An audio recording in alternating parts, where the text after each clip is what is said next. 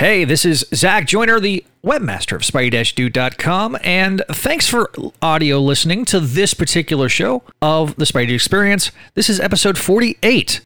Be sure to give us a like, a share, and subscribe on your favorite audio catcher, and let us know how we're doing. You can leave us a review on this particular app, or you can always send us an email over at SpideyDudeRadioNetwork@gmail.com. Hello and welcome to the Spidey Dude Experience. I'm your host, Zach Joyner, and I want to thank you for taking the time to listen and or watch. Before we get started, I want to give a shout out to our patrons at patreon.com/Spidey Dude Network. Patrons such as Vickman, Greg, Jurgen, Scott, Kale, Phoenician, Georgia, and Cindy. Thank you, guys, for your support. It means the world to us. And if you want to see what all the fuss is about, head on over to patreon.com/Spidey Network for more information. The link is in the description below. Also in our description is our Discord page. Be sure to join our Discord and be sure to participate in all the great conversations that we have. You can always go there and hang out on our Discord page. It's a great time. Be sure to check out our other episodes of our other shows, such as Amazing Spider-Man Classics, which is hosted by Javi and Jack Trujillo, where they go through Spider-Man from the beginning, from the perspective of a longtime fan in Javi and a fan in Jack, who's grown up with Spider-Man but has never went back and read those original Stan and Steve Ditko original tales. Clone Saga Chronicles is, of course, our original flagship show. Just wrapped up its final episode, and it's a highly emotional one. If you have not listened to that one yet, I highly encourage you to do so. Spectacular Radio is another show, and Make My Mayday, and our newest shows, Voices from the Area Gargoyles podcast, hosted by Greg Mashansky and Jennifer Anderson. The Salvi Cinema Era podcast is hosted by Chris Denman. And coming soon, our Patreon first podcast, Books of X, an X-Men podcast hosted by Neil Bogenreiter. We want to let your voice be heard. We would love to hear from you. There are a couple different ways you can do so. If you prefer email, leave us an email at SpideyDudeRadioNetwork@gmail.com. Or if you want your voice to be heard on the show, leave us a voicemail at 818-925-6631. That's 818-925-6631. Be sure to tell us what show you're calling about and where you're calling from. We'll play it live on the respective shows. Leave us a review on your favorite podcatcher. We'll do our best to read it on the show in a future episode. For those of you that are listening to the audio version of this particular program, please excuse references to the visual aids or our live comments, as these shows are live streamed on our YouTube page and twitch.tv as well as Facebook. Be sure to like, share, and subscribe if you're over on our YouTube page, youtube.com/Spidey Dude Radio Network. Thank you guys for listening, and enjoy the rest of the program. And with that, hello, I'm Zach Joyner, your friendly neighborhood webmaster of Spidey-Dude.com, executive producer of the aforementioned network of podcasts that I just mentioned. I want to take this opportunity to introduce the panel for tonight's episode. We got Everything Hurts, a.k.a. Neil Bogenreiter, the host of Books of X. Hi. He's also... Oh, there I am. There you go. There we go. And next up, we have Adam, the art apologist. Hi. How's it going, everybody? And finally, last but certainly not least, he is the host of the co-host of the MCU fan show and the Grand Poobah of the Comic Binge podcast YouTube page. He is P-Thug. Wow. Paul, are you okay? Back. He's back. Welcome back, buddy. Back. Yeah, it's good to be back, man. It's been a minute. My computer took a nosedive, and I'm just struggling here with my new my wife's computer, so I'm just trying to make it back. Man, AirPods are the most befunding. I don't know. I can't figure them out, man. I can get into work on my phone, no problem, but on a computer or something, it is hell. I don't get it. Mac or a PC? I'm a Mac guy, dude. Come on, bro. They should work seamlessly. You would think, but for whatever reason, whenever I work these stupid things, they never work. So I don't know. I can't tell this stuff anymore. It's crazy. It's crazy. So Paul, anyway, I used to be a Mac guy, so I can take a look at it if you need me to after.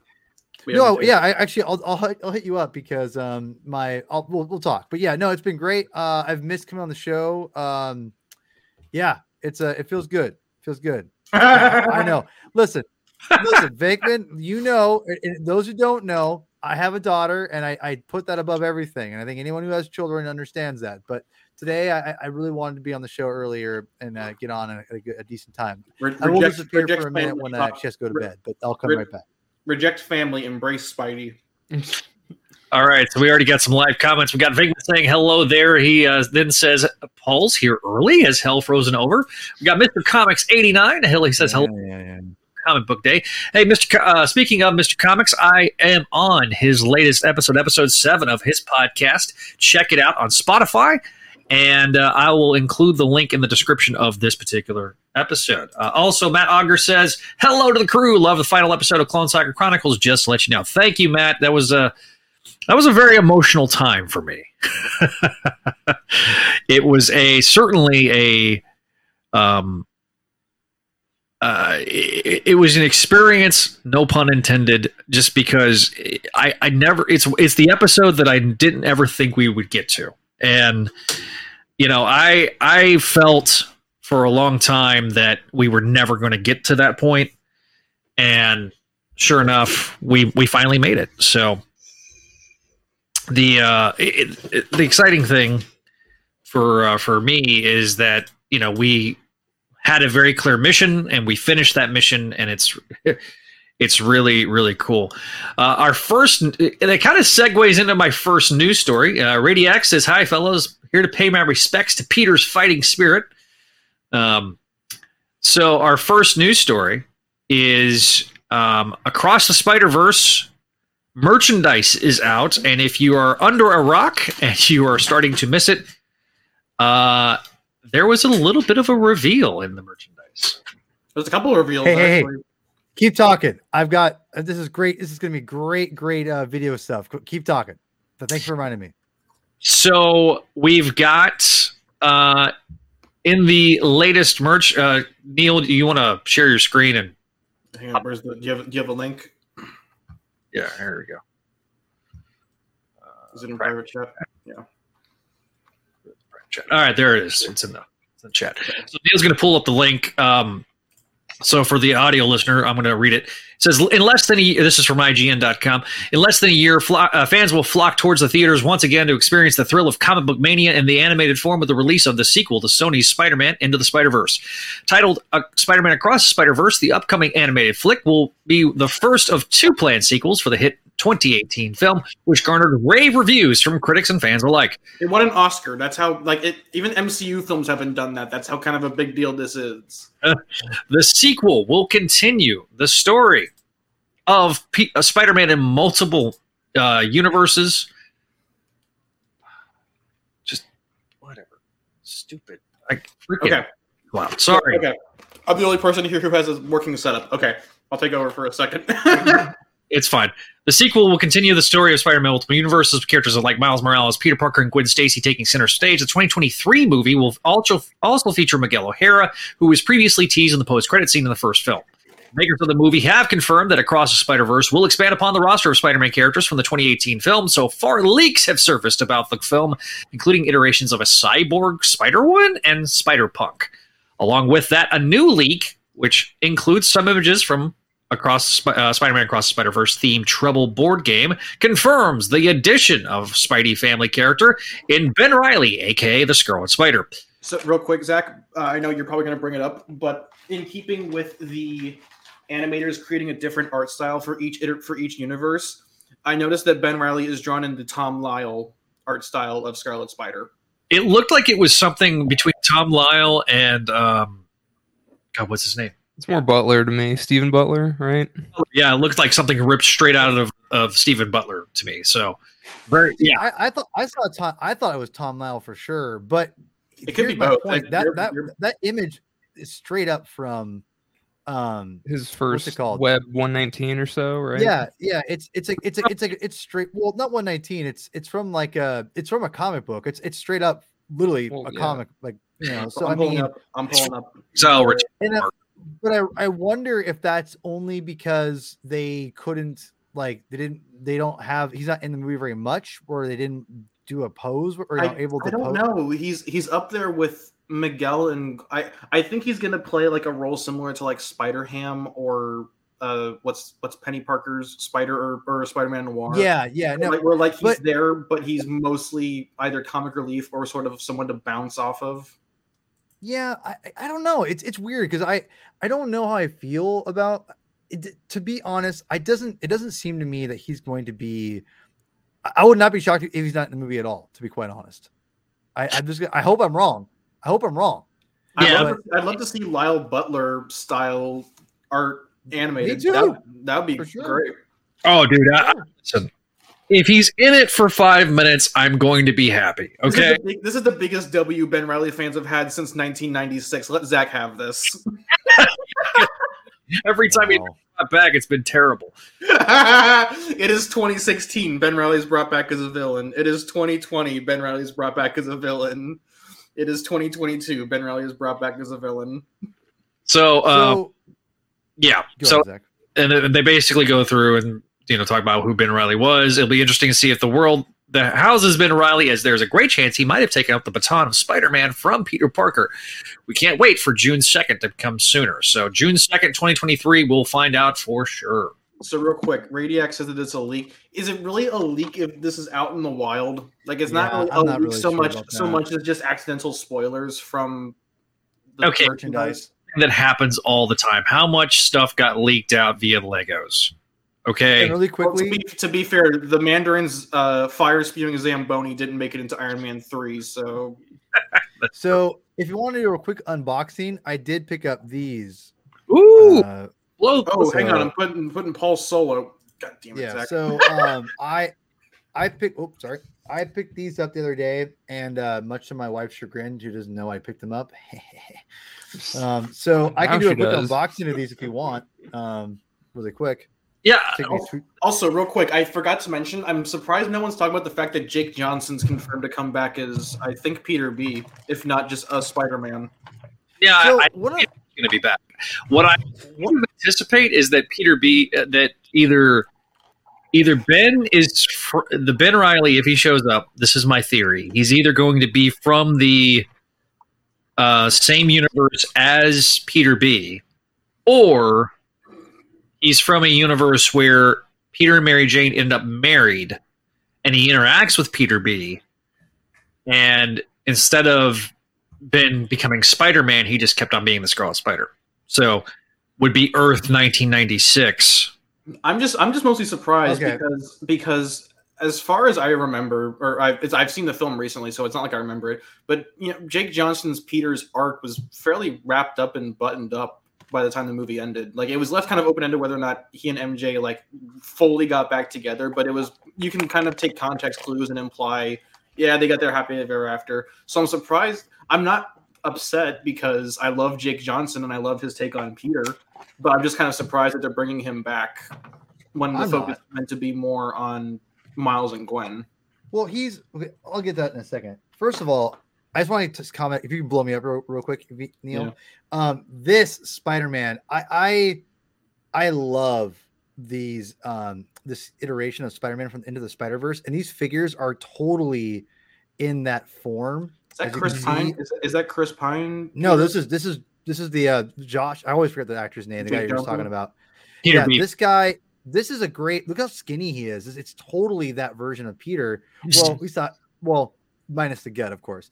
Right. But like as you can see here, it's got the same build here. I love it. I love this version of Spider-Man. I've always loved the interpretations of the Into the Spider-Verse characters. I know Javi had some. Oh, sorry. That's right. And here's 2099. I love that texture. Dude, this is fantastic. One of the things that I didn't think I was going to buy this figure at first, but then just I can't help it. I'm going to buy the bathtub version, the 12-inch or whatever it is, the jumbo version. I'm really into those, and I just think it's great. These look great, man. I'm going to get all of them. They're I keep seeing they're starting to show up in other places. They're like, it's weird because Target has them for like $12. This is not a bad toy, I think, for $12 to be quite honest. What's interesting is you could buy the jumbo version of 2099 for $16.99 or buy this one for $11.99, which is weird. But yeah, that is weird. But anyway, maybe I'm looking at the wrong price point. Maybe it's a little bit more. But either way, it's still not a bad price. I'm like, man. And to be honest, I think this thing looks really cool jumbo size. So I know people like to hate on the jumbo figures, but I love them, man. I think they're great. And I don't know. I think Miles and Gwen look great too. I can't wait to get them as well. So A+. These are solid figures in my opinion. I'm not sure what you guys think. And they're 5 points of articulation, or maybe wait. I know Javi had some contention with the Miles figure just because he wasn't sure if he wanted to pay $12.99 for so little articulation. I can't speak to that because I don't buy action figures, but okay. Really well, okay. Maybe they're 5. Wait, actually, is it 5 points or is it because look, the legs don't bend, but the arms do. So that's 2 because you got your arm joint and then your elbow joint. So that's so it's 6 point or wait, oh my gosh, my math is astounding me right now. Yeah, 6 points of articulation, right? Yes, right. You got 2. You got 6. It's actually that'd be 7 because of the head, right? Yeah. So Mr. Comic brings up a point that I kind of want to touch base on, where he calls, can we call marketing on merch leaks? And the company, I don't think so. It was also supposed to come out like in a couple months, right? No, I think it was supposed to come. Yeah, it was supposed to come out in October of this year. Yeah, of this year. So it was kind of inevitable, I think. Guys, I'm sorry. I'm really sorry. I'm not gonna lie, man. I'm starting to fall in love with this Spider-Man figure a lot. I liked it. It looks good. I do like that Peter B figure. It looks great. I like simple figures like that, honestly. Me too. Give me stuff like that over. I mean, a lot of the Marvel Legends look really good, but the Legends are slowly becoming a collector's item. They're not meant to. Well, they've been like what 20? They've been like $20. Now they're slowly going up to like 25. I think they've always been for adults. They've been 25 for a while. I think they're going to 28 now. Guys, I love. Oh well, so it depends. If they're fan channel exclusives, I think they're the discussion was it going up to like 30, but they've been 20. It just depends. I think Walmart and Target right now are kind of keeping it where it's around 20, 24, 99. Now there is this was made by Sentinel, and I'll put this in the chat. This has got a Peter B. Parker. Now this thing is expensive, but it comes with this giant gargoyle. So I'll put all the links that everything we're talking about down in the description below. Here we go. So, I got the Amazon. Jesus Christ, that's $239. Holy shit. That looks good too, though. This is ridiculous because it has like a. That. Yeah, it's got a. It actually has an alternate torso too. So you can be the fat version or not. That's kind of rad. It's got multiple heads, multiple hands. It's got that giant gargoyle base, so you're getting your money's worth. I mean, and then if you haven't got the Hasbro Legends figure, it's also still available up on Amazon right now. So, can I ask you a dumb question? What's the difference between the main one and the special version? Does the special version come with the gargoyle head? Yes. Okay. Cool. And then above that, if you scroll there, you got the Marvel Legends. No offense to our homies like Javi, who love to spend money on the hot toys and the more expensive figures. I don't know. There's something about spending money on the really a lot of money on like one figure is really difficult for me. I don't know what it is, but it's just. I'm not gonna lie. The like the Scarlet Spider that we talked about was the episode before last.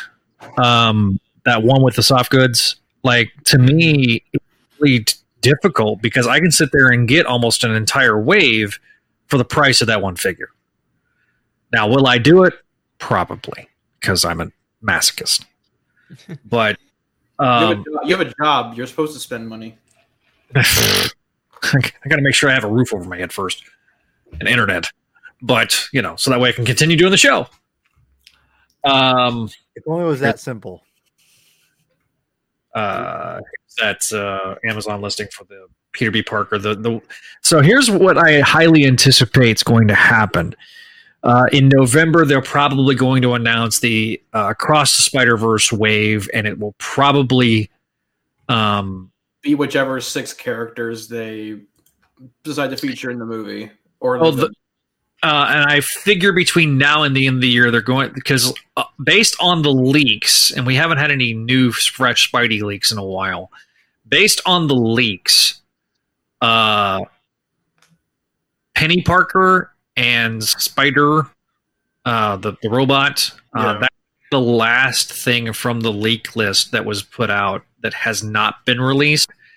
Obviously, there was a few that Bagman was not on the leak list, but that had been rumored for a long time. So I think Bagman's actually starting to hit shelves, from what I've heard. And if you go to Target, the Renew Your Vows and the Iron Spider are out now. So if you didn't pre-order them, you can go pick them up at your local Target. Why is he? Why is his? I know it's like plastic because it's plastic, but it looks like MTV 2003 Spidey in terms of texturing. Like, am I the only one who sees it? That has been one of my biggest complaints about some of the details on Into the Spider-Verse stuff. Not just Into the Spider-Verse, but like in general with like especially the MCU figures with Marvel Legends. Yeah. That's one of the reasons I think there was a lot of people that were excited about the Tom Holland Spidey, is that it was going to be painted web lines instead of the like textured web lines. Mm-hmm. And by doing the texturing, they don't paint those web lines, and so you got to go in and do it yourself, similar to what they did with Shocker. That I saw a lot of people. Spider-Gwen and Miles are so much higher in terms of pricing. It's weird because like. You want to hear a real hot take? I think this should have been Miles' costume for the entire movie, or at least that entire third act. It gave him a more distinctive silhouette next to Peter. Agree, disagree. It's weird because there's certain ones in the wave that are more expensive. Obviously, Peter B. Parker is probably the least expensive of the group, but there's just a lot of. And see, here's the thing: I didn't pick those two up for the pretty much the biggest reason I didn't was because I already had the Spider-Gwen. So basically, I'd be getting getting her for a head swap, and the feet are different. I already have a Spider-Gwen. I don't need another one. I do get Stiltman. I need to just break down and buy the whole Stiltman. Again, the texturing on the faces is really weird. It's one of those things where I don't think it translates well into an action figure. At least the facial design. I've been told it's better in hand than the action than the shots. Than the still photos. Yeah. Speaking of, there is something we kind of alluded to last episode when we talked about San Diego Comic-Con, but this is from the Fwoosh, the Marvel Legends Amazon. So we thought that Razorback and Fly were going to be part of a wave, because generally they announce a wave at San Diego Comic-Con. But with PulseCon coming up later on this year, we were wrong. It's a 5-pack, and they include let's see, Silvermane, Human Fly, Ultimate Symbiote Spidey, Razorback, and Molten Man, I think. Is that Molten Man? Mm-hmm. Yeah. So it's the best of the 80s, basically, and the early 2000s. I don't understand any of this. There's no thematic connection between any of these. Well, so it's mostly 80s kind of. It's all mid early 80s stuff. Gotta say that Stegman. I think that Stegman cover art looks really good. It's very good. Or box art. If there was one positive to come out. Oh, sorry. So yes, it's supposed to represent the 80s, but the body that they're using is the teenage Spider-Man body. Yeah, from the old. That they have literally not used since 2018. Interesting. So yeah, the Silvermane body is. We've joked. Literally, it's a slightly different head sculpt to the RC car that you got with Speed Demon, and he is straight up from Ultron, and that's what a lot of people were using to make Silvermane, like custom. So then, like Hasbro was like, "All right, that's good enough for us. We'll slap that together." A lot of people were excited about Molten Man. I was a little disappointed. I'm not gonna lie. I'm not a huge fan of the head. I think it's the head for me because it's kind of got that translucent texture to it. Is why I'm not. Can't zoom in on it. I'm sorry. Yeah, it's not a very, that's honestly probably the least impressive one of all of the 5 there. Everyone else looks pretty solid, to be honest. But Razorback looks really good, all things considered. Razorback look legit. And even I'm excited to have this symbiote Spidey just because like it's the one like ultimate costume that we don't have, that we haven't had. So I'm okay with it. Like it is $127, so it is pretty expensive. Due out January 1st. So you want to hear a weird take of mine? Especially as someone who doesn't buy toys. If there's one good thing to come out of losing like the transparent packaging, is that we get kind of these sick ass cover images. Oh, dude! Artists. I think that's really cool. Did I talk? We talked about the Amazing Friends 3-pack. We like did. Really, I think so. they used figures to recreate the pose from the cartoon, which was to me just a stroke of genius. I'm looking for the other one because it involves slimy things. Symbiotes. Oh yeah, so there's also the. Did we mention that last episode? No, we did not, because it wasn't announced until after PulseCon, I think. So the Rage and the final 2 pieces of the Separation Anxiety 5, Agony and Riot. Agony and Riot were announced, but then they announced that it's a 3-pack with a new Venom. Now, this Venom is the same body as the animated series repaint that they did. So it's not the same body that they did with the Null Venom 2-pack. It is different. So here's the box art by Stegman. Once again, I'm really glad that the comic creators are getting in on this. Here's Agony, and here's Riot. So Agony, Riot is based on the Monster Venom sculpt, but with a new head and some different little textures to him. Agony is the Scream body, right? No, it's actually the Shriek body. So the Shriek body now is this standard body. She's got double elbows and knees, unlike Scream. And then a new head, 2 new heads with him, a big tongue head, and then the half tongue head, the half tongue, half unmasked head. That actually is somewhat of a reference to the very first Venom in the 6-inch line from Toy Biz back in the day. It was, I think, the first wave of Spider-Man classics. And I'm going to find it so I can send it to Neil to kind of.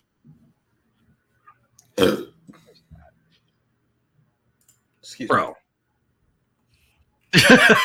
Come on, man. Neil, mute yourself, man. Come on. Yeah, that's ridiculous. Okay, so all right, so I got this old kid these days. Mm-hmm. So this is an old review, but there you go, Neil. Let me pull it up. There we go. Oh my god. They definitely don't make them like they used to. They definitely don't make them like they used to. Look at it. It looks like a horse. Mm-hmm. Is this venomized Beta Ray? That's okay. Scroll down. There's the side. What is this? That's like when McFarlane drew that cover later on for the trade that he had like the huge. This guy's just Yeah, dead. and that was cool. Yeah, so that there you can see Eddie's face. It's Oh, a I weird. had that Iron Shit, I Man closed thing. They had the guard from the vault as the base. He's just Yeah, dead. I have that figure, like the actual action figure that. So that's kind of what the head is in reference to. Yeah, baby, show us some leg venom. That will bring Annie back. Brickman says, "Come on, is Neil burping really worse than Neil dropping f-bombs?" That's true. Maybe. Yeah, I haven't said one yet tonight. Yes. So Vinkman and Mr. Comics were making jokes about the Molten Man. Do you know the Molten Man? I know the Molten Man. Do you know the Molten Man? Sorry. What the? It's a Muffin Man. Yeah, I know, but okay. Anyways, moving on. Yeah, so from that, that's all the Marvel Legends news. There will be when is PulseCon? PulseCon, I think, is in September, and New York Comic Con's in October. So, there's something coming out next week. Another announcement. They did announce, if you have not gotten the regular Ghost Rider, they did announce on a retro card fan channel exclusive Ghost Rider. So if you missed out on him the first couple of times, he is going to be available as a fan channel exclusive. So. Good times. And I'm trying to get. Apparently, I have a connection to the founder of Entertainment Earth. So, fingers crossed. I'll try to get hooked up with him and maybe do an interview. I also have got. It's going to probably not be until October. An interview with a new Spider-Man book that's going to be coming out this fall. So stay tuned for that, by the way. So, all right. I thought you were talking about the slot one because I was thinking of adjective list. No. Not adjectiveless, which did everybody see the trailer that I sent? I didn't, but I've been at work all day, so. Oh, wow. We got 10 people. Wow. I did not see, Nope, it went back to 8. I did not see any trailer. Okay, so Basically, it's just advertising the launch of adjective list. advertisement for the Dan Slott, Mark Bagley book. Had some extra artwork that was revealed. Now, obviously, most of the artwork was the artwork that was revealed with the original press release. Obviously, it's a story that's going to have a specific character that JMS was well known for. This JMS Renaissance has kind of been a thing between Digger and Also, the general tonal connection to like a really early JMS, at least the tonal connection to. to see. Please don't ever speak in that voice again. But it's never mind.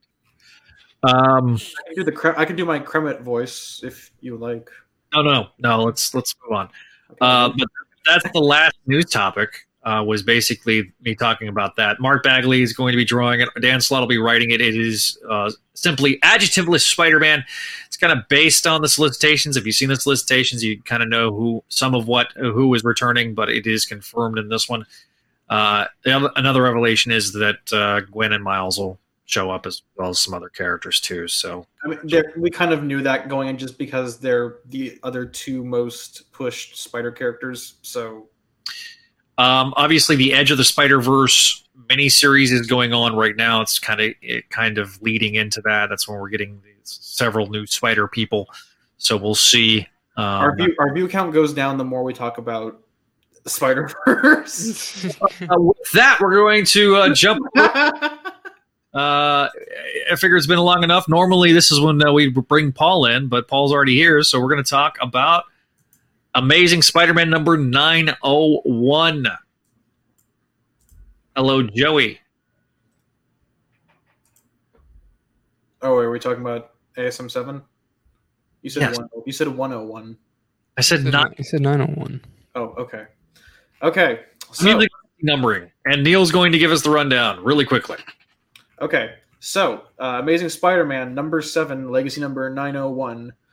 Written by Zeb Wells, art by Romita Jr., inks by Scott Hanna, and colors by Marcio Menez. Who here remembers Amazing Spider-Man 850? Show of hands. Okay, who remembers the backup where Peter got drugged and said that Vulture was a murderer to Starling and caused her to question her worldview? Okay, so after 2 years, I believe, that plotline is finally getting follow-up on. She apparently didn't use the internet before now, but now she has, and now she's mad that she found out that Grandpa Adrian is a murderer. Now she wants nothing to do with him. So Vulture is butthurt that his granddaughter finally learned how to use the internet and decides, you know what? Today's the day I kill Spider-Man. After a credits page, we cut to Midtown, where Peter is talking to Norman, and he's introduced to the new Oscorp. If you remember, Oscorp in 2013, I believe, was absorbed into the new Alchemax via Normie's shares that Liz took control of. So Norman's creating a new Oscorp focused on aerospace, and for whatever reason, Kamala Khan is interning here. I didn't even know that was her. It says Kamala Khan, but after a spill, Peter turns a corner and sees Mary Jane. Paul, why are you you're mouthing into the mic? I'm not sure if you're talking or not. He's like, just let's get on with it. Let's get on. He's trying to rush you to the recap. Basically, MJ is the ambassador for Dementia Be Gone, the X-Men's newest drugs, and wants to run them through Norman of all people to make sure they're safe. Peter, I guess, reunites with MJ's new boyfriend Paul, including a very detailed flashback of when Paul kicked the shit out of him. And she leaves, and then Peter has a freak out and tells Norman to piss off because he thinks he brought them to taunt Peter. But Norman says, no, I actually wanted to hire you, and I want you to be Spider-Man for me. And he reveals a new tech suit. Elsewhere, Vulture is spying on the rooftop, and he finds Spider-Man, and Vulture attacks him and goes for the kill as he tears apart Peter's web shooters and then drops him from several hundred feet up. Do we want to just do issue 8 because it picks up right where we left off? Yeah. Right where we do 8. All right, issue 8. Same creative team: Wells, Romita Jr., Hanna, and Menez. So Peter decides to think smart and uses the spare web cartridges in his utility belt to slow his fall and stop him from dying. Vulture keeps going anyways, and Peter gets the absolute shit kicked out of him some more. And Peter calls Norman, says, I'm going to die. I kneel, Norman-sama. Please help me. And Norman refuses. Peter decides to make his way over there anyways, and eventually grabs onto Vulture to use as essentially a fast travel mechanism for the PS5 game to get himself to Oscorp faster. Vulture is confused. He's like, where the hell did you go, you son of a bitch? And Peter, dressed in the all-new, all-different Supa with pumpkin bombs and a glider, smashes out and turns the tide. He uses a pumpkin bomb filled with spiders. Now Vulture has become covered in spiders, man. And Peter's drone uses, I guess, aerospace telemetry data to, I guess, crash Vulture into a chimney, complete with today's VIP, the emoji mask. We'll talk about that later. Peter gives Vulture kind of a middle finger saying, well, you didn't kill me, but can you settle for the fact that you almost got me and I'm going to be sore for a month? And Vulture's like, yeah, sure, okay, whatever. Peter goes to Norman, who reveals that he didn't come to save Peter because he's worried that he's addicted, not addicted, but that if he gets back on the glider, he will never get off, which is why we have a Golden Goblin series solicited for 2 months from now. Peter, he says that he doesn't want to risk his new life, and Peter says, "You know what? I can't believe you," and he accepts Norman's job offer to work at Oscorp. Next time, Spider and Manlet versus Moira Jane. To be continued. Green versus Moira Jane. Okay, all right. Neil will have to give us a detailed explanation. We won't have any news because it's going to take 30 minutes for Neil to explain what the is going on in Hellfire. Yeah, you have to read the Hellfire Gala as. Yeah. Okay. The one shot's great. I'm a little concerned about how this one's going to go though. I mean, listen. I mean, it could be worse. It could be this. But I mean, honestly, whenever he does do Books of X, it's going to be like this. Yeah, I'm getting together my crew. I'm getting together some really good analysis. So, all right, P. Thug, tell us your thoughts. What is your grade for these two issues? You're muted. You were muted, Kimosabe. Oh, you know what? I didn't realize it was. I had two things muted, but I apologize. I'm glad that you couldn't hear me. I'm glad that you didn't shout "move along" while I was recapping because I got the visual. I was trying to, so I was stopped by fate. Yeah. So here's the thing. We were criticized on the MCU fan show for loving everything Marvel and being an apologist. And right. I try, and the thing is, I try to be. I just want to say this for right now. If it's just an okay story, I'm gonna like it, and it's gonna be probably a B- C+. I want people to know this. It has to, for me to dislike something, it has to be pretty bad, and I'm just gonna admit it. Like I've accepted. I wouldn't say I accepted mediocre writing, but I've accepted that things aren't going to be perfect, right? Sure. So when I do these reviews, I want people to think do you even criticize things for Spider-Man comics? Yes, I do. And Zach and everyone's here has known that I've criticized the end of Nick Spencer's run is atrocious. It's brutal. So I have criticized Spider-Man before, et cetera, et cetera. That being said, I just feel like I'm a broken record a lot of times too, but I can't help it. I'm just me. I'm really enjoying these comics. I think they've been really, really solid. And I think these two issues, 7 and 8, have been no exception in my opinion. And I think that what I love about these comics, and I'm going to give them right now, both together, I'm going to give them a good solid B+. And when I say B+, this is why. John Romita Jr.'s art, in my opinion, is just it's back. I'm not sure if it's just because Spider-Man rejuvenates him as his career. It's like sucking the soul out of a character to rejuvenate his art. I don't know, man, but there's something about we on the council, Spider-Man Council we did, which Neil, we're gonna get you on soon, man. Don't worry, I gotta get you on. Okay. But it's weird because when we did the JMS run and we did that whole reread a little bit from the very beginning, it was amazing to me that how good that art was and how it felt like it reinvigorated him then. And going back to here, I'm like, okay, it's pretty good. It starts off pretty well. I think the art's been pretty good, but it's gotten better every issue. And I think these two issues, I'm like, God damn, am I alone? I'm like reading these. I'm like, the storytelling in this is phenomenal. I love it.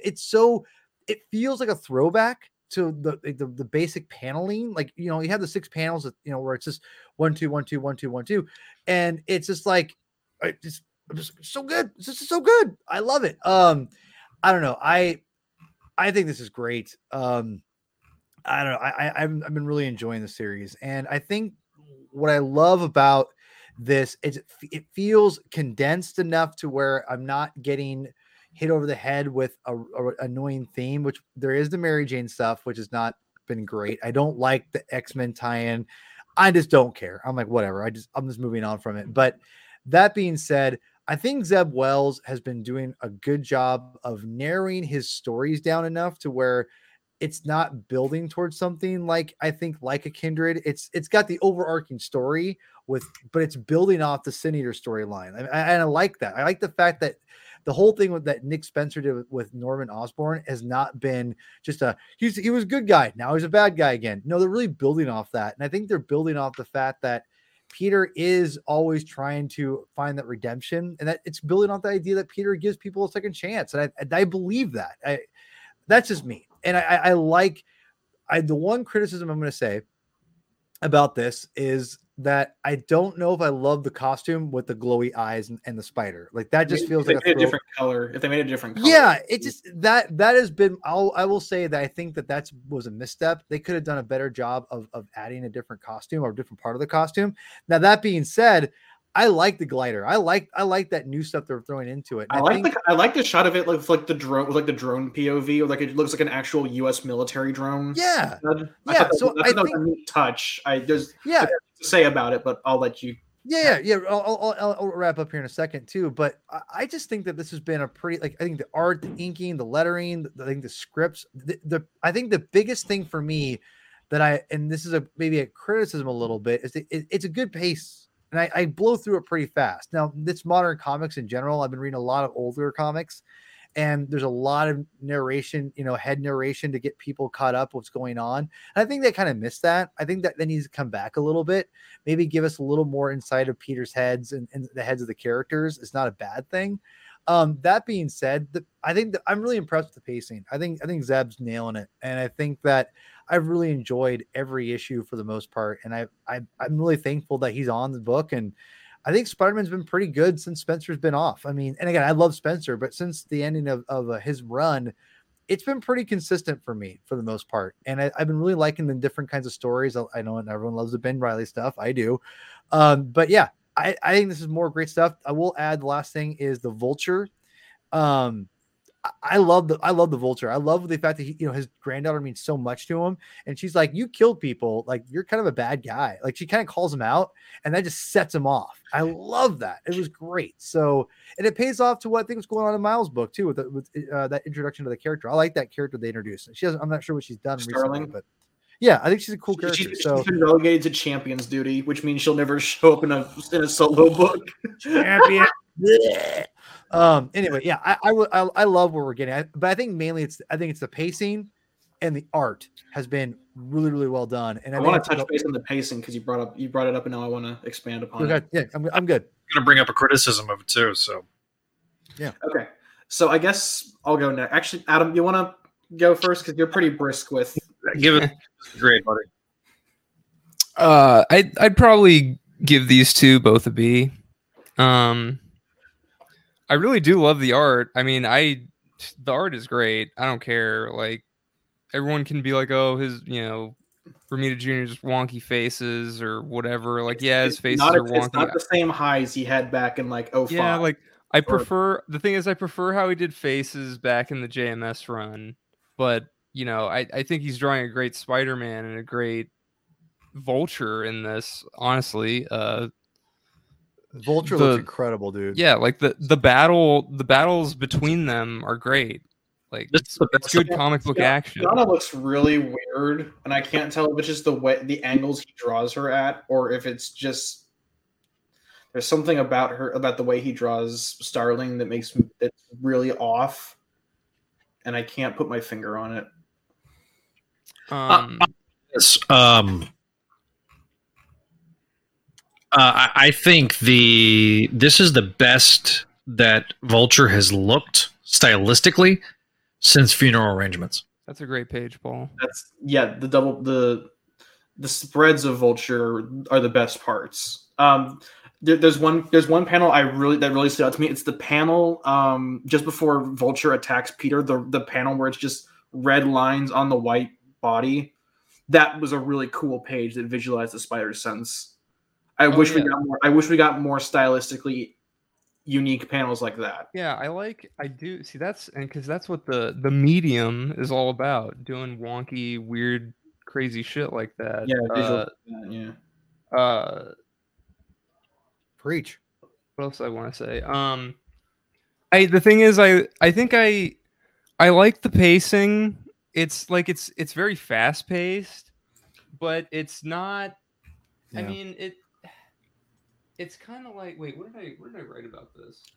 I wrote it, and now I Adam, can't- really quick to go with your pacing. I just want to mention here this page, and if you go to these next couple of pages here, sorry guys, there's not a lot of dialogue. It's all action. Right. It's not a bad thing, but look at this. This is hardly any.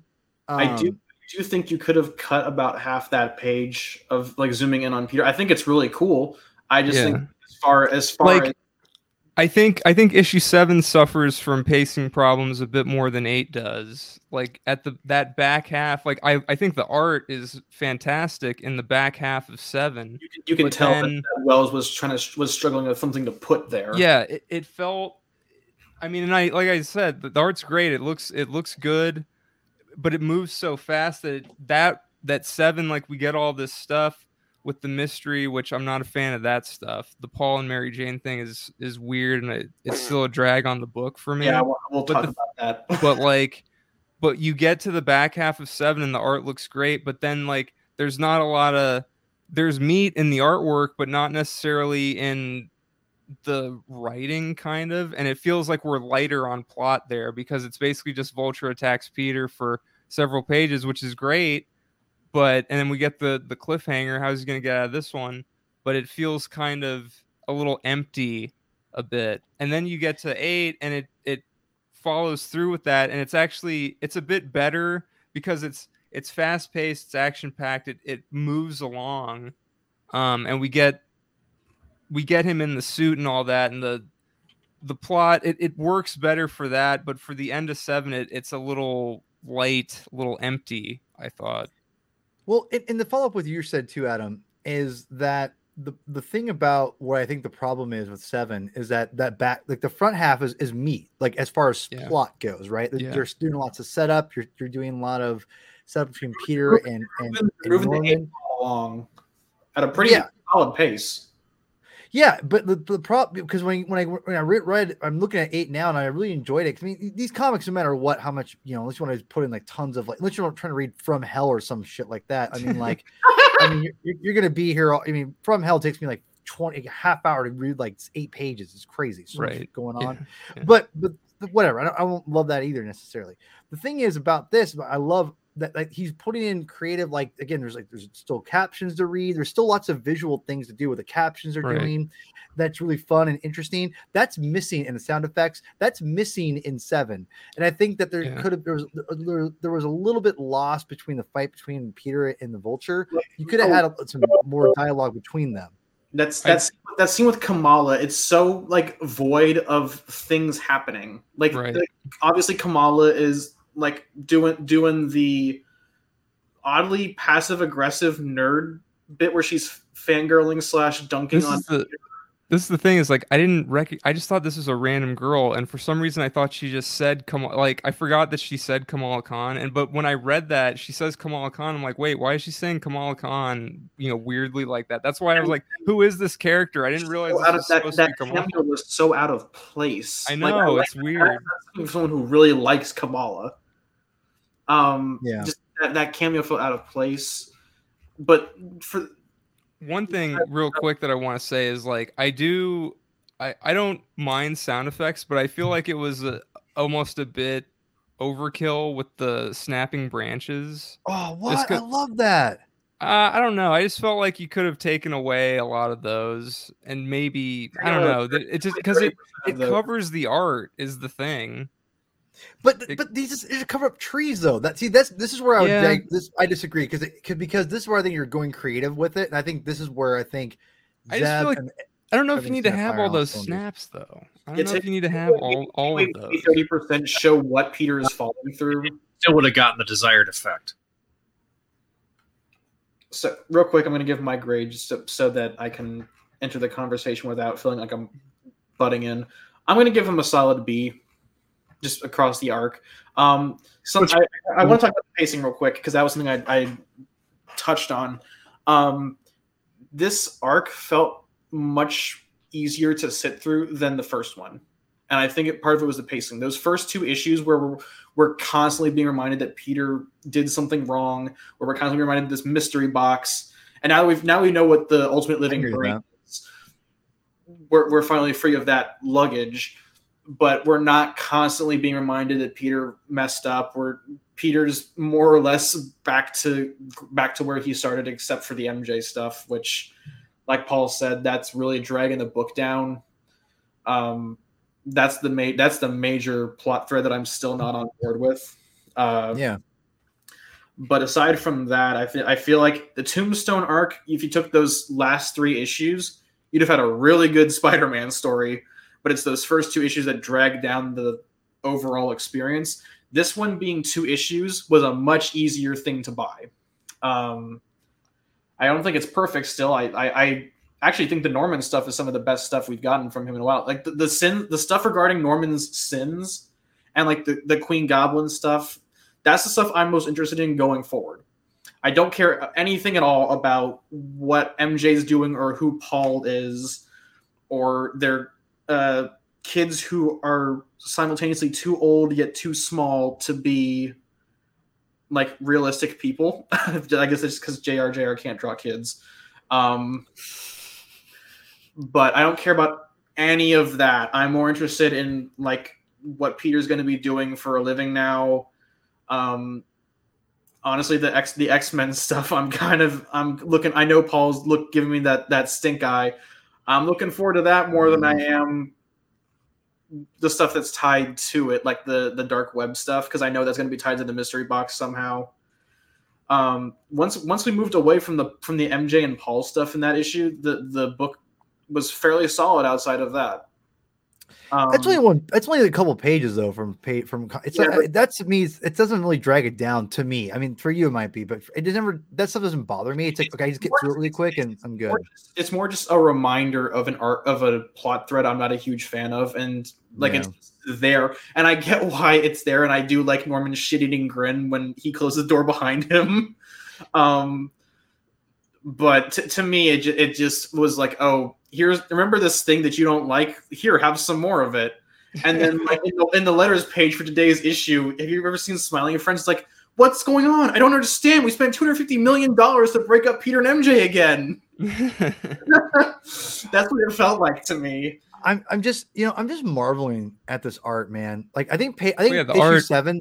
The art is like good. The art is A tier, like dude. S tier. The art, the art in 8 specifically is just like my jaw. I'm just like, damn. I love his shadow work with Norman. Like how Norman's like half in the shadows. I love the way he draws. Like, I think it also helps that Menez isn't doing that weird blush anymore, because that was a weird thing in issue 7 that I caught, was like every character had like this weird blush on their face. This is incredible. Yeah, that looks fantastic. He said that was on his social media accounts. He was like, "I'm finishing up the hardest page of the issue here," and it was that one. Really solid page outside of the glow. I'm kind of digging the suit. It's not. I mean, the pencils look really good for that. Yeah. I'm not sure how I feel about the glider yet. I think there's some cool things you can do with it. I'm mostly just a little concerned they're going to be like gimmicks. Like, oh, look, Peter has a glider. Oh, look, Peter has this emoji mask. Side note, I hate that emoji mask with such a passion. You cannot believe how much I despise that emoji mask. That is such a how do you do, fellow kids addition to the suit that I wanted to shank my eyeballs. Wow. It's one of those things where it's like, did you really have to add that? Yeah, like it does. I mean, the helmet's fine for the most part because it's basically just the Spider-Man mask. But like, did it need to have like an emoji? Like, yeah. One of the things that's so cool about Peter's mask is how it can visualize his emotions and what he's feeling. I don't need this stupid like iPhone looking faceplate that tells that. But there is something interesting that I didn't notice. Funny, I didn't realize it was a helmet. I thought it was just a mask that did that. I didn't realize it was going to be an actual helmet. I kind of I kind of saw it when if you looked at the concept. I don't know if you look at the concept art, Paul, but Pat Gleason on his Twitter released like a sketch page of like all the concepts, and it did show Peter's face behind the faceplate. Mm-hmm. So I kind of knew going in it was a helmet. I was just a little.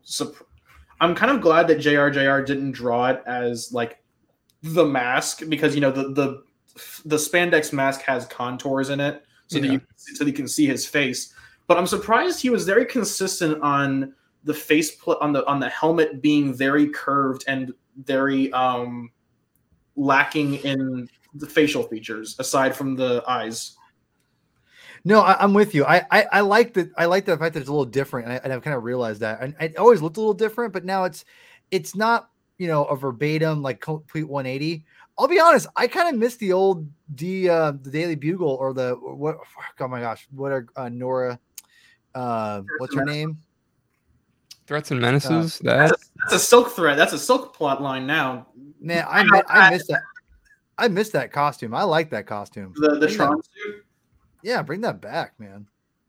My main concern is that well, not my main concern, but one of the ones that kind of got me was this is the second time this year we've had this plot, or not the second time this year, but like the second time in 2 years that we've had Peter equipped a high-tech suit from someone he knows, that will obviously come back to bite him in the ass later. Yeah, but the one, at least with this, both of them I don't mind it because Peter's struggling financially, so it makes sense that he can't like just make a new suit. I do long for Spider-Man at one point to have a new costume that's like the black costume, not like verbatim like the black costume, but something like that where something that stands the test of time as well as the black. Yeah, because I think that there's. I've said this before that I think that superheroes are no different than us. That they have a different wardrobe. Like it's not like they want to just wear the same thing over and over again. Like they want to spice things up every once in a while. I feel like Spider-Man. We're going to talk about X-Men for a minute here. One of the things that I'm a little sad that they never followed up on was Hickman saying like the X-Men or the mutants will never wear the same costume. They'll always like alternate between like I guess Cyclops doing like his Morrison costume or Storm doing her like Inhuman War stuff, but they never touched on that. The only artists that were Brett Booth and Valerio Schiti. And here's the thing, like I do like the fact they're trying to tweak things up a little bit. I love me some costumes, and I'm all about tweaking things up. And I would love for Spider-Man to eventually to have a Gleason or a John Romita Jr. or someone like that to really take the costume and just don't just give it to Alex Ross. I love Alex Ross. I think he's a good designer and a good artist, obviously. And I don't know if every costume was. But give me a Spider-Man costume that's gonna be you think it's gonna connect with fans, and it's not gonna. Everyone's gonna hate it at first. Obviously, that's gonna happen no matter how good it is. Eventually, people are gonna be like, "I don't like it," and they see it in context, they see it in in whatever, and actually people will warm up to it. But I'd like to see them try to do something fun and have a different costume and really give it some like different feel. And I like the stuff when we get different things like that, but I'd like to eventually get to a point where we can get a different, like try to get a different costume in here. Like I think Nick Spencer legitimately tried to. I think I'm assuming if it wasn't for his run being cut off, that costume would have lasted longer. I don't know about that. I'm gonna push back a little on that because to me, the Twitch streamer Spider-Man suit, that's what I'm going to call it now, the Twitch streamer Spider-Man suit, to me was sort of a commentary on, well, not necessarily a commentary, but obviously came with strings attached. Like we saw that coming a mile away from like issue 39. Right. And we knew that like it wasn't going to, we had a sort of understanding that it wasn't going to last just because of the way Nick Spencer or whoever wrote the issue that wasn't him, it's probably Ed Brisson or Christos Gage.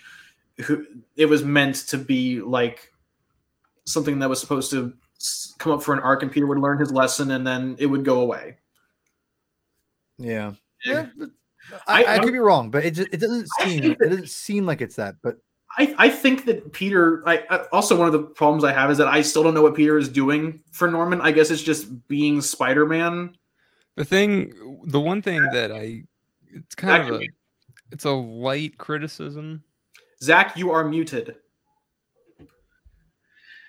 I think it's going to be he's going to work for Oscorp as a member of the staff and like part of the R&D department, but also like be their Spider-Man.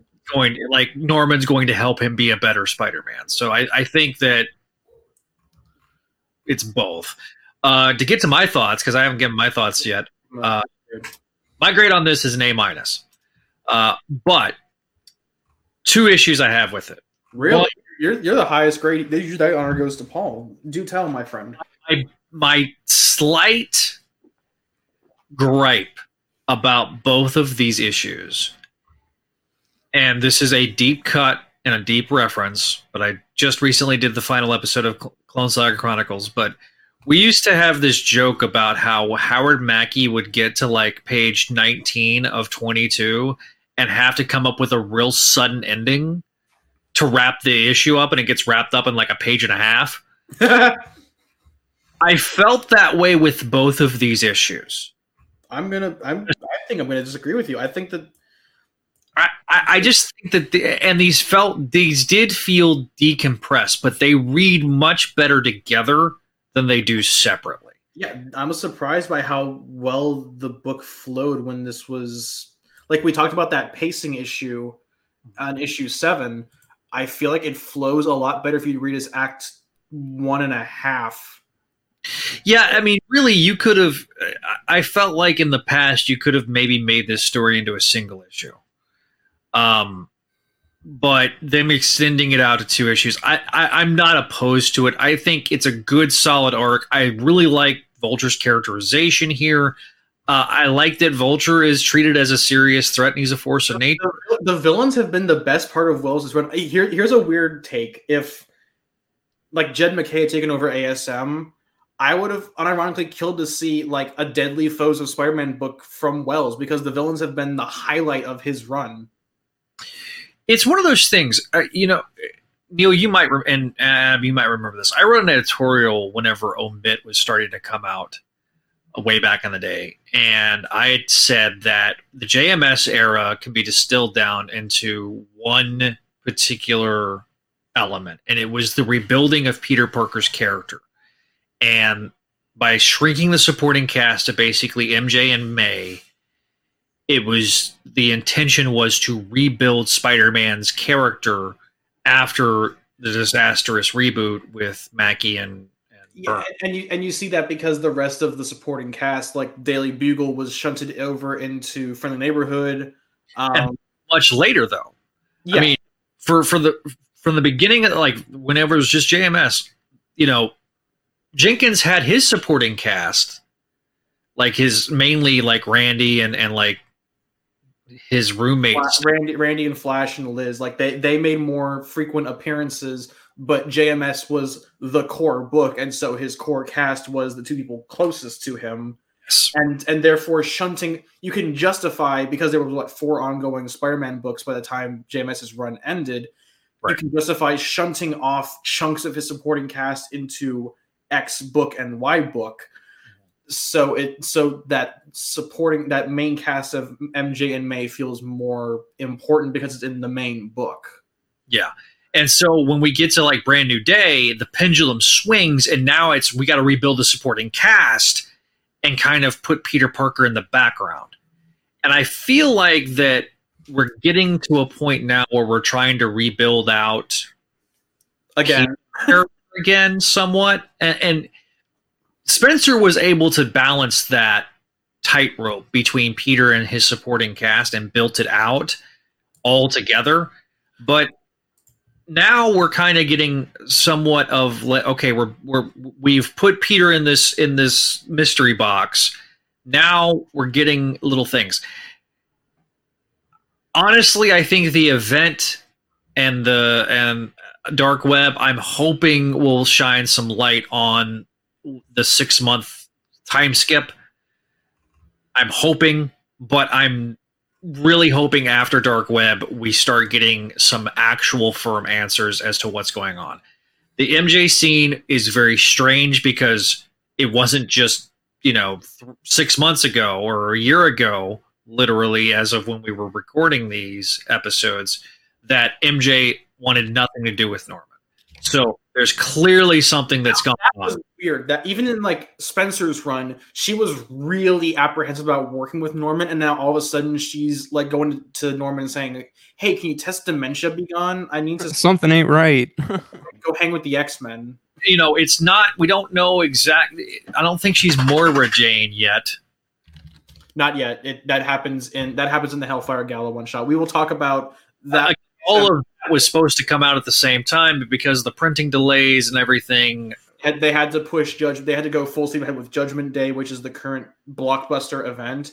So Right. ASM got held back, and Hellfire Gala went on ahead, and now ASM is having to play catch up. So I think if this had come out at the same time as Hellfire Gala, we wouldn't be having this problem of trying to figure out where everything is in the timeline. Mhm. But so hopefully they'll definitely kind of make that clear to everybody. I mean, we're getting Gleason back next issue, so I'm excited to see how that plays out. I love how he draws Logan as like a greasy, like broad-shouldered man, like he's canonically supposed to be. Yeah, look, I'm down for a Wolverine Spidey team up. Like, all right, let's see how this goes. Again, I am I know like Sofolo in our chat right now, he is not happy about Peter taking this deal with Norman because it's like a deal with the devil, metaphorically speaking. Part of us enjoy little bits and pieces of Norman, especially in today's issue 902, where he smashes the phone and he's fighting his own urges to get on that glider and go help Peter. It becomes the question of now we've peeled the onion back. Is it a chicken or the egg? Was Norman evil before the accident, which has been argued by certain goblin scholars, J.R. Fettinger, or is it he's a misunderstood soul that was manipulated into villainy because of his duality of nature? Unfortunately, one of the problems with the last third of Spencer's run was that they took away all the agency and made it into Mephisto did it. I don't like the fact that we had to bring that element to Norman. I think it was a mistake. That probably the second biggest mistake of that at the end of that run. It's one of those things, I think, where you can just ignore it and you don't really, miss much. You can argue that Mephisto didn't make Norman do anything. It was of his own volition, but Mephisto set the dominoes up for Norman. The thing is I don't think anyone's really going to bring that up again. I mean, they may never say never necessarily, but that's one of those things that I think people are just going to let lie. And, I honestly think that and the interview is going to be up here on the channel probably Saturday or Sunday that I did with Chris of Spectacular, the Sal Buscema era podcast.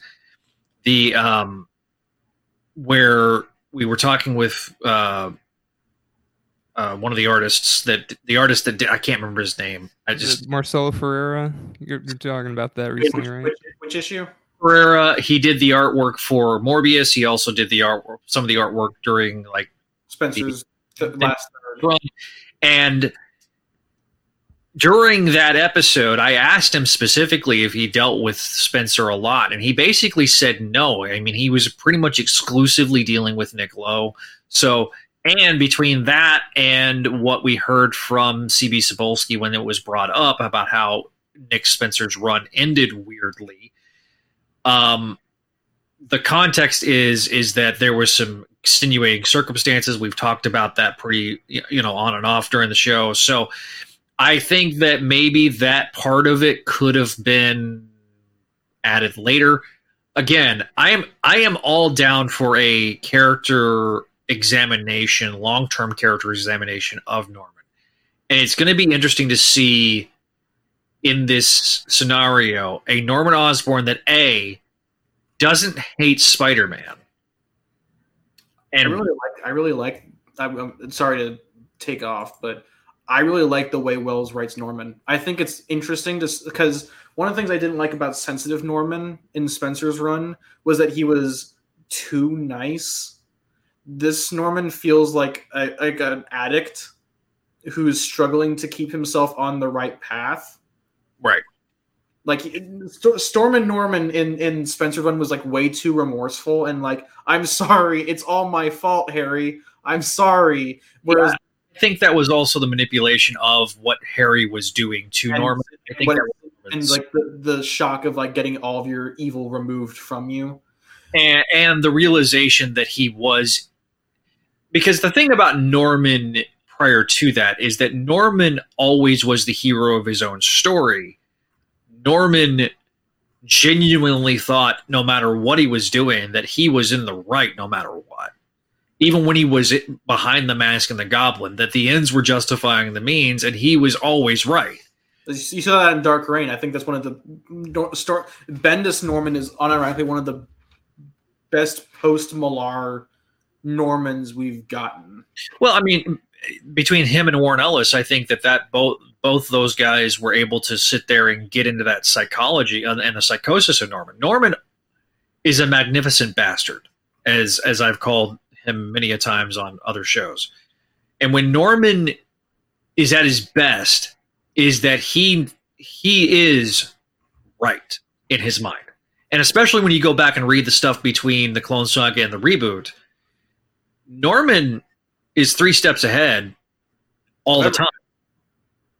And I'm interested to see, this kind of shows, okay, what if Norman and Peter had a relationship where Norman, what if Norman never had kept the amnesia? You know what I mean? Like, in terms of like, what if Norman was being kind to Peter? You know what I mean? When you're talking about 60 years of publishing history, it's very similar to the Lex Luthor. What if Lex Luthor goes good, right? And that was what made me, because this kind of ties in, I promise. But remember in Rebirth when he became like Tech Superman? Yeah. And I thought that was one of the most interesting things they've done with Lex since they made him president. Agreed. And then, unfortunately, Snyder's Justice League run had him as a main villain. So Gleason, was it Tomasi and Gleason had to go back on that and make him evil again, or at least like supervillain again. When him being like an anti-hero was one of the most interesting things I've ever done with him. And we know that Norman's eventually going to go back to being evil again simply because status quo. And we know that he's getting back on the glider for the Golden Goblin miniseries by Cantwell and Philip. I think it's Philip Ty or Tyrone Clark. Look, and I'm down for seeing Cantwell explore that space. Like, I think I've also mentioned like the economic aspect of the Goblin, but I think for what Wells is doing for Norman in this specific arc of him like struggling to keep himself in line, but also like not wanting to risk it, so to the point where he's willing to let Peter die so that he can keep himself in check. That's probably one of the more interesting things we've seen come out of Wells' run so far. Agreed. And I think that, first of all, I think it's been phenomenal what Romita Jr. has done. And I felt like a Romita Jr. or a Bagley could sit there and really crank out issues after issue.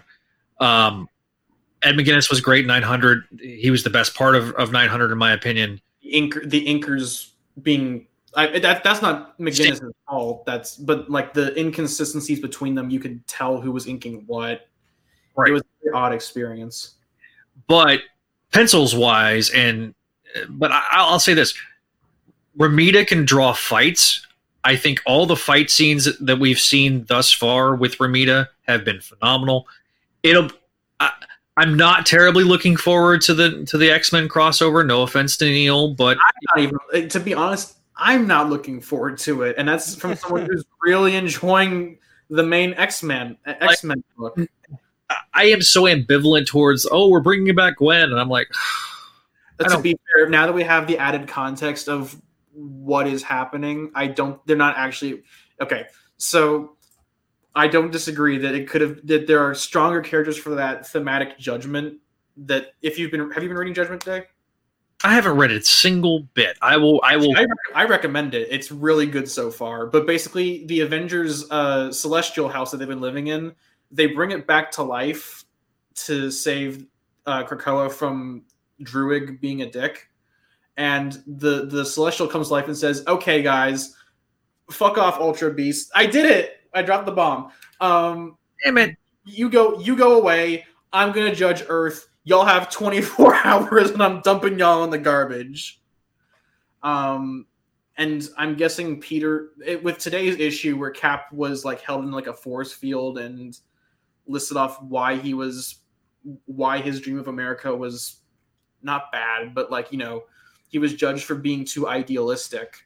I feel like that's going to be like, Peter's going to have like an internal vision of like Gwen judging him, or Gwen being the framing device for Peter's, I guess, proving himself to be a good boy. Yeah. I think there are characters who would have been more fitting for that. I think Jean DeWolf would have been a much better avatar for the Celestials to judge him through that lens, but right. I don't think Gwen is an awful one just because she reflects his arguably second greatest failure ever. It's his greatest failure as Peter Parker. Yeah.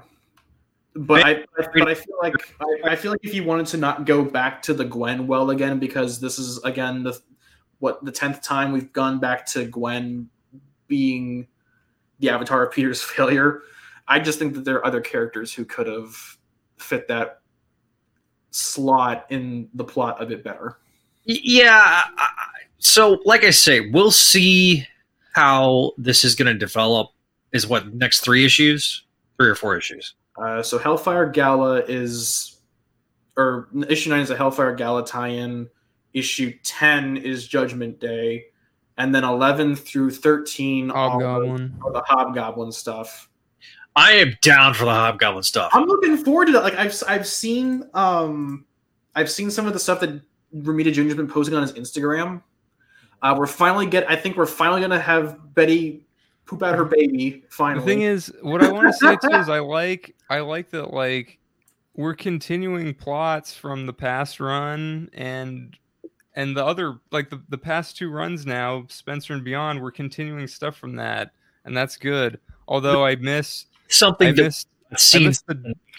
looking forward to seeing Queen Goblin. I've been looking forward to follow up on it.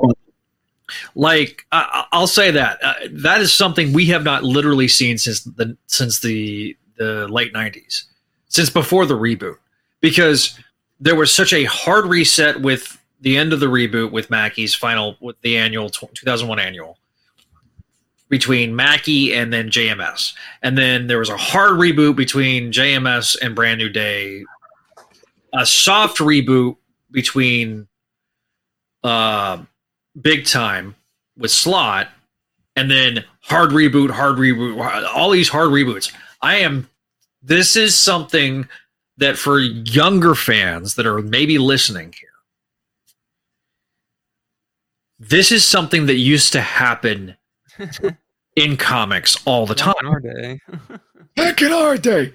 When you read comics in the 80s, in the 90s, in the 70s, this was plot points would be picked up and then taken forward. That is the one thing that I'll say that Nick Lowe has gotten right since Slott left. I felt like when Nick Lowe was editing Slott, he was letting Slott run the show, right? Here, it feels like that Nick Lowe's like, okay, you know, Spencer's building this out. The next writer can take some of these balls and run with them. I will say this, and I said this on Twitter, so follow me on Twitter at SpideyRadio. This is the first time that Romita Jr. is drawing classic Hobgoblin since the 80s. Because the last time he drew Hobgoblin was Jason Philip McIndale as Cyber Goblin. So, and it's the last time, and the last time we had a Romita period draw Hobgoblin was, anybody know? I think 1990. No, You're in the 90s. I think it was 92. Covers to Goblins of the Gate. Yeah, I was thinking about that. Yeah. Romita Sr. drew the covers Mm-hmm. for that story. But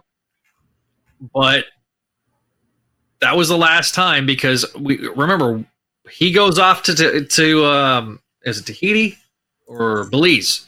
He goes to Belize, doesn't get seen until like the very right before Hobgoblin doesn't show back up until obviously 650, the big time arc when he was killed off when it was Daniel. Revealed later to be Daniel. And then Kingsley shows up in the arc right before Dying Wish. And he was in the Axis crossover, right? Which was, I think, was that who wrote Axis Hobgoblin? Let me check. And after Axis Hobgoblin, he was kind of doing. He was in Spider Woman. Was he? He was in the last arc of Hopeless's Spider Woman. Jessica Drew, the last Jessica Drew story. Yeah, and then I think he's. Where's he been since then? Let me look. I don't think he's done anything since. He's only had a handful of appearances. Javi is in the chat. Hello, Javi, the host of Amazing Spider-Man Classics here on the. He was in Bendis. He was in the Sinister Six of Bendis's Miles run. Was that Kingsley? Yeah, that was Kingsley. God, he was playing a lackey though. That was cringe. But he was one of the. He was also in the Ravencroft miniseries. He was one of Ravencroft's staff. Oh yeah, I forgot about that. He was with Taskmaster, Scorpion, and Moonstone as Norman's handpicked roster for Ravencroft. Speaking of Javi, in the comments, I do want to mention that we're going to have an unboxing video. You want me to upload the branding for that? Yeah, I don't think you did yet. So we'll have that here on the channel. Also, the latest episode of Amazing Spider-Man Classics will be going out next week. Yep. Yeah. So that's the Hot Toys unboxing. So he's going to talk a lot about the Hot Toys suit. So super excited for that to be on the channel. Also, it'll probably be recorded this weekend, unless my dad comes to town, which that will change things. I wanted to touch on something that Adam, Javi mentioned it in the chat, but Adam kind of brought it into the discussion. That the continuation of plot lines, which is funny because Wells was the guy who wrote Beyond and plotted it. Out of the room when I was making this point. I'm sorry, but I feel like sorry. Are you talking about the 6 month stuff? The one thing though that I want to say about continuing plot lines is I'm afraid that they've dropped Peter going back to college, which they have.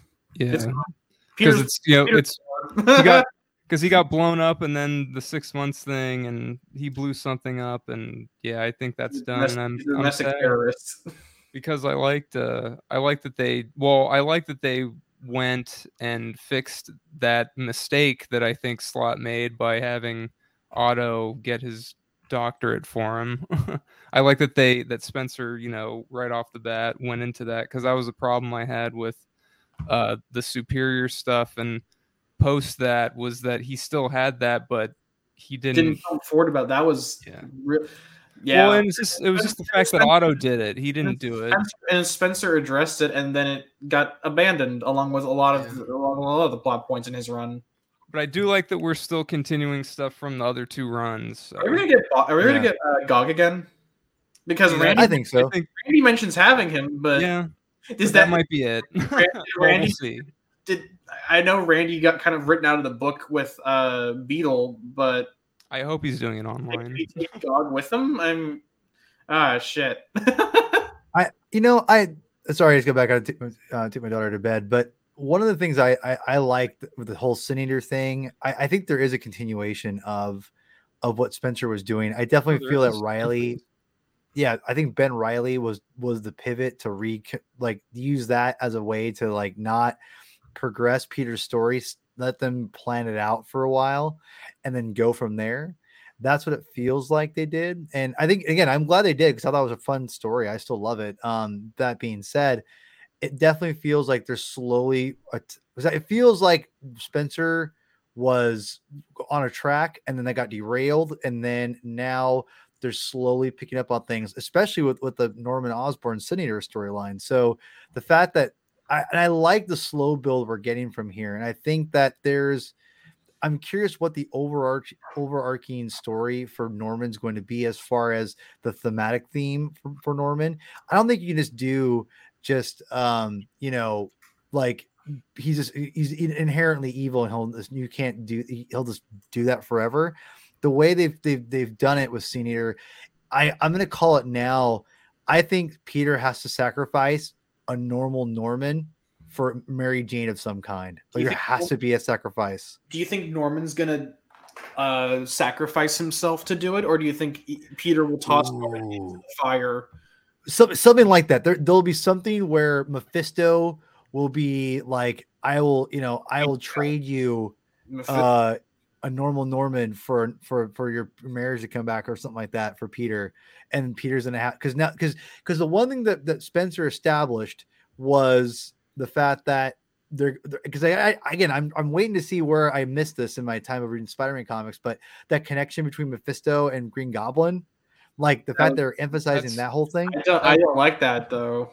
No, I agree, but I don't think he likes it either.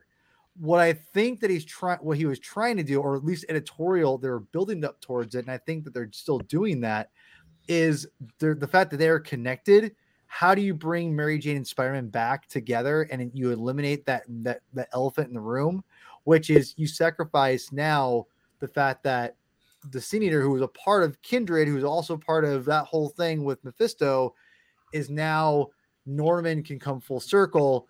The sacrifice, either be him himself or Spider-Man, is sacrificed that he'll take Norman back for the Mary Jane, marriage or something like that. That's where it feels like they're headed towards. And I feel like that's where it needs to happen. And I think there is that one other thing they haven't talked about much, which is what did Mary Jane whisper to Mephisto in One More Day? I think that will come into play at some point. I think all those. They reveal that. What was that? That they actually showed that in Omit, and it was a whole big nothing burger. Nah, I think I don't Omit. I don't remember what it was then. I don't remember it at all. Well, Omit was right before, right after Grim Hunt, and right I remember the Species. It was like the opening. I know it was the opening splash page of like one of the issues of Omit. I don't. I remember. I would have been. I thought, unless I'm totally forgetting. It's been a while since I've read it, but I remember it not. I don't remember it being revealed. Oh, it was because I distinctly remember.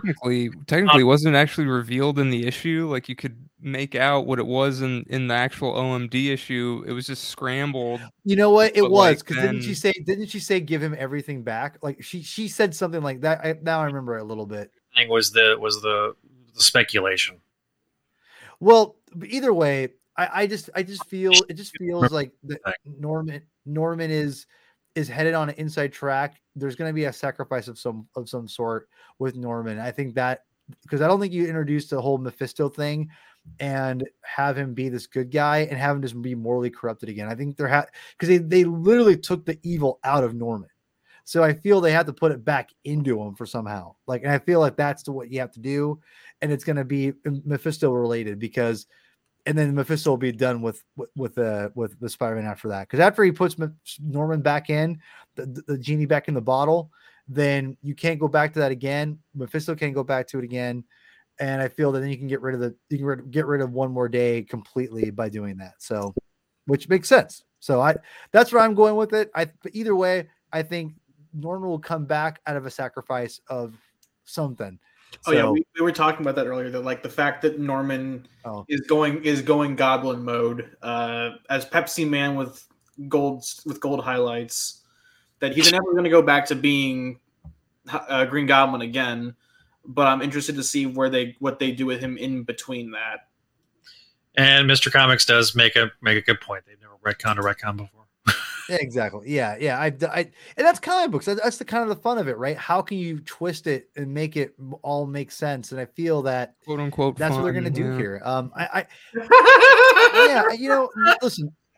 I think that I think Spider-Man's been pretty fun, and I watched the trailer. I didn't know the trailer dropped today. Finally, Zach, and I was giddy for Shahara to come back, man. I love that character, and I'm so stoked. So to peek behind the curtain for everybody, the group, we have a group chat that we talk in, God, almost every day. To plan or coordinate or just shoot the shit. Yeah, it's just kind of specifically because one, all of us have iPhones, so it's really nice. But two, for us to again coordinate and talk and there, even though it doesn't always seem to be this way, we do try to plan the show out. So, he's in the comments. What's up, Tevye? We mentioned Omit, and he's raging over there. just let him. He'll tire himself out. Just to say, like I say, we're getting to we're over an hour. We're over 90 minutes now at this point. Let's kind of wrap up this episode if we can, gentlemen. We'll start with Everything Hurts. You know what? I was pleasantly surprised by Wells's second arc.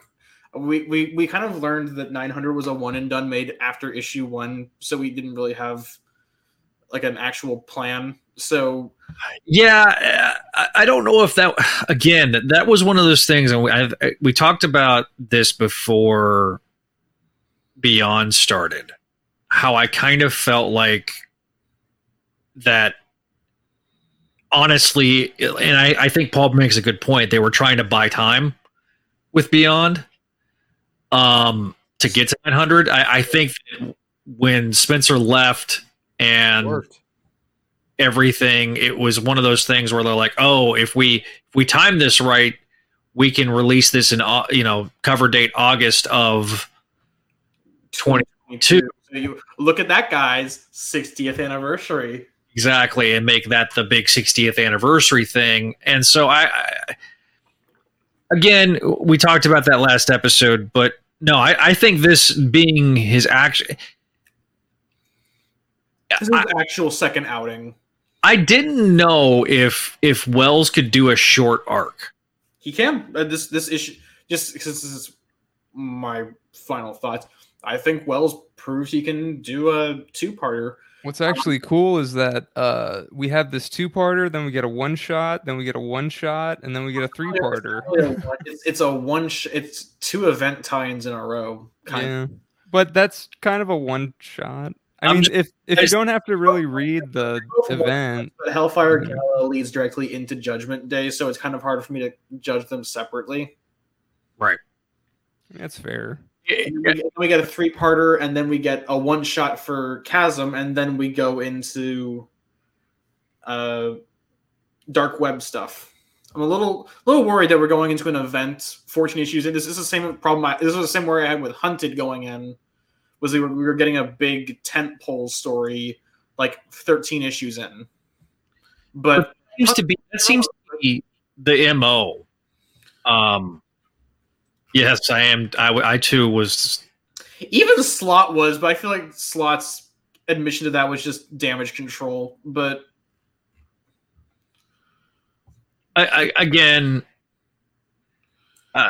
we can sit there and debate all day the 60th and the 50th and all that stuff. Like that there's no reason to like go into that, honestly. I'll But tell you something. The real 60th celebration is right here in San Diego, California, at the Comic-Con Museum. All right. yeah, Great so exhibit. Adam, your final thoughts on this?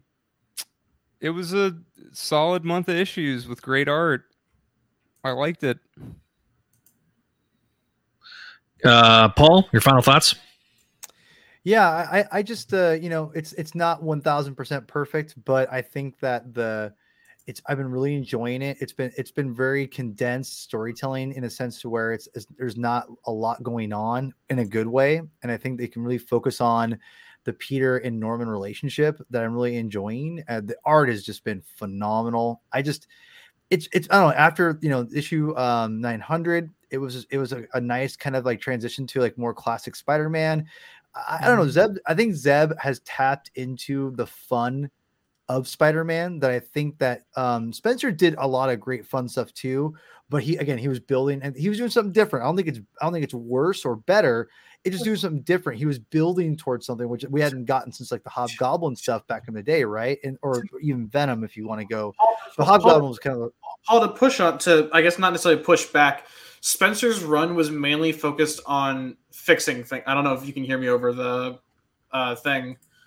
But Spencer's run was mainly focused on fixing stuff, and then we all thought it was going to fix the thing, and then it kind of was a wet fart at the end. So Wells seems to be less focused on fixing stuff and more on telling his own story, which for better or worse feels a lot more, not necessarily more focused, but it gives it a different type of energy. I'll partially agree with you on that. I think I think Spencer did his own thing and tried to make it fun. Don't get me wrong, but I think you're right. But I think he wanted to do like fixing of things So